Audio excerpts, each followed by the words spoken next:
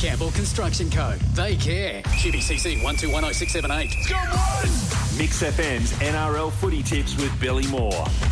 We've got so much to get through. Yeah. Okay, let's get started.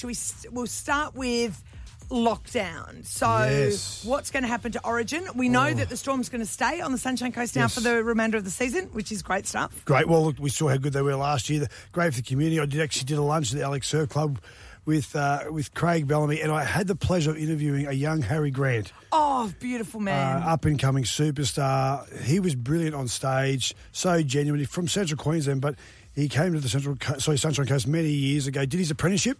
Electrician apprenticeship, only got halfway through it and rose into the big leagues and hasn't come back to it. 18 months of that apprenticeship. But he's might not make Origin, might he? Because he got a sore knee. Yeah, well, there's a question mark around him and also Cameron Munster. So, look, both superstars, and we need them both because Queensland numbers are a little bit light on. But let's talk about Origin itself. We were so fortunate last year, Origin, if you remember, went to Adelaide, and 2 weeks after that, they had a scare down there and they locked down South Australia. So rugby league got in and out really quickly.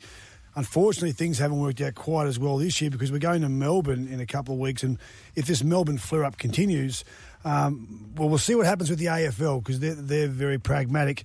They're having crowds this weekend, but they're in lockdown, all the players, for 7 days. So if they can contain it, this thing might drift off into the sunset. Sure, but if it we'll doesn't, yeah.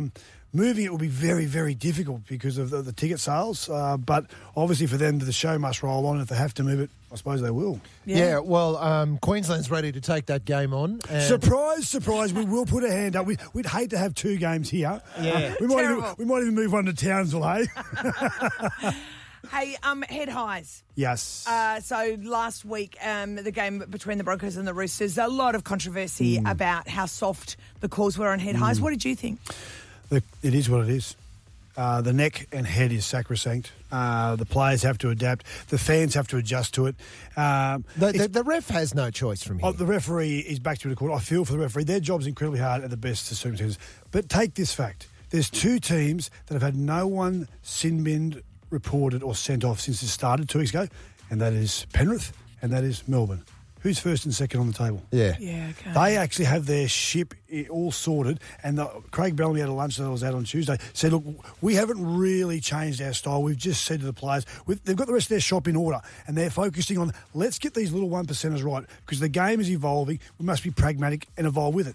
If you put your stake in the sand and fly your flag and say, we're not changing, you can't force us to change, well, you will be forced because you'll lose players. And you'll end up on the bottom of the ladder. And the great Victor Radley, who I love, he got reported 4 times and sin binned twice in a game. Now, I love Victor Radley, and I said last night that I think that Victor Radley needs to be pragmatic with his style because I love watching him play.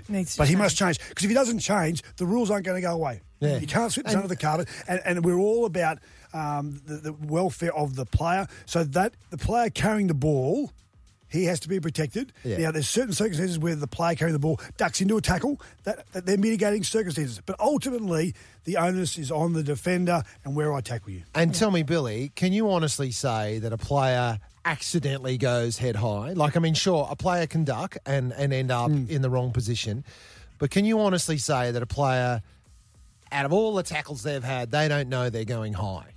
They do know they're going high, and they go into a risky zone. Yeah. There's a band where you go, look, this is now frauding with danger, but I'm going in to intimidate. And as professional players, surely that's time for them to just say, okay, stay out of the risky zone, and you've just said it. Penrith and Storm can do it. I hate to wind the clock back to when I played, because I always say that's when Jesus was a boy, but we didn't have hardly any head highs because we tackled at a different level. And I think that's what they're trying to create, because when we played, we had a lot more lower tackles, and reward was there. If you did a low tackle, the play of the ball was a little bit slower, but there wasn't as many head highs. And what you actually did encourage was the guy running the ball would play in and through the defensive line so much more. Only the greats of the last 2 decades have done that, a.k.a. Jonathan Thurston. Because there's so many high shots and there's grappling and tackling going on. The ball runner usually gives the ball before the line. What will happen is players will play deeper into the line and they'll play through the line, which is a beautiful thing to watch. It's a dying art that really has phased out. That'll come back, because what will happen is the coaches will realise the opportunity now is not to play before, but in and through. But will it crush Origin, this crackdown on head highs? No one knows. No one knows. And that's probably my biggest fear. But ultimately, the players must realise that the rules can't change, because if they decide to go, we're going to have one set of rules here and another set for this game because it's such a marketable beast, Origin, then all of a sudden the confidence and integrity will be eroded. And really, I've used the word confidence so many times in describing this. It's all about confidence. Everyone's going to know this is the way the world is now. Okay, let's move forward. But if it gets shaky and grey, it's only going to collapse even more. And heads are either sacrosanct or they're not. We 100%. care about heads or we don't. 100%. Because in the end, this is what it smells like, is they've got wind at head office. There could be liability for those that don't take action down the track. Not now, but it will come on. Yeah. And you know, we all seen the head injuries that are coming out of the American football leagues as well. But in addition to that, kids playing. You've said it yourself many times. They see something on telly on a Sunday and bang, it's back on the paddock within a week. So parents don't want that. And that'll kill the game if they don't let kids play. For all the parents out there with kids, rugby league is very conscious on making a product as safe as it can. For all those out there, and I know they are, that believe that game is getting soft, it is not soft. Go and have a game. You try and play at the speed they play it. right. The collisions. So don't think the game's getting soft. So you can. Some of the collisions in that Broncos-Roosters game last week, you could hear them in Queensland. What about that game? Yeah, that's right. Let's talk about that. That's All right, the best the they've Broncos- played. That's the best they've played in a year and a half. The Broncos did show a bit of their former glory there. They beat the Roosters quite convincingly. This week, though, they take on the Storm. Well, this is the barometer. And what has been the Achilles heel of the Broncos is their ability to be consistent.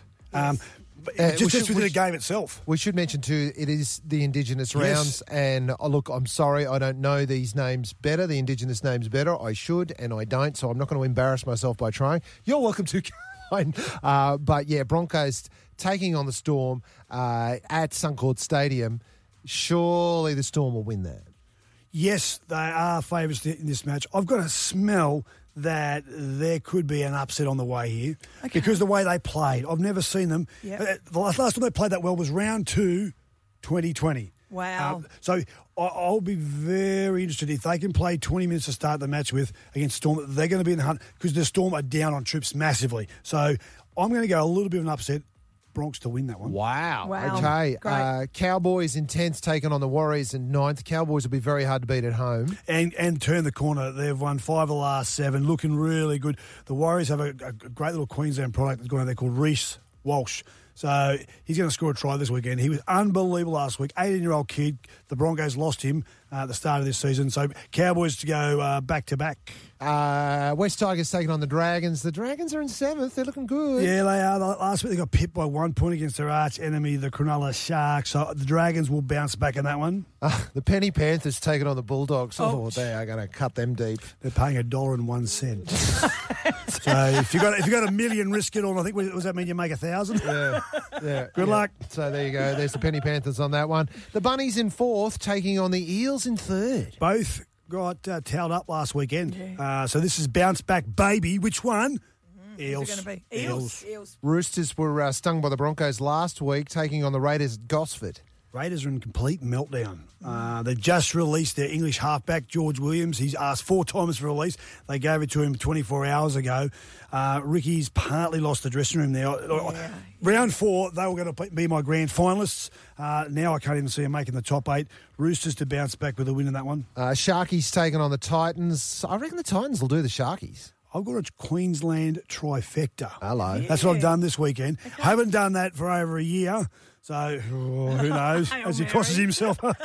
Titans to beat the Sharkies. And the Knights taking on the Sea Eagles at home in Newcastle. I tipped the Eels, if you remember, last week. Sorry, I tipped the Seagulls last week to beat the Eels, which, my whole family rang me and said, what are you doing? I've got them to win this one. They are on fire. Tom Trbojevic is unbelievable. Unbelievable. So, look, to all the Seagull fans out there, they were not sighted for a month to start this season. I reckon they had their little jerseys tucked away in the back of the cupboard. Well, they're out. They're wearing them now. They're wearing them proudly. Typical Manly. But they'll win this weekend.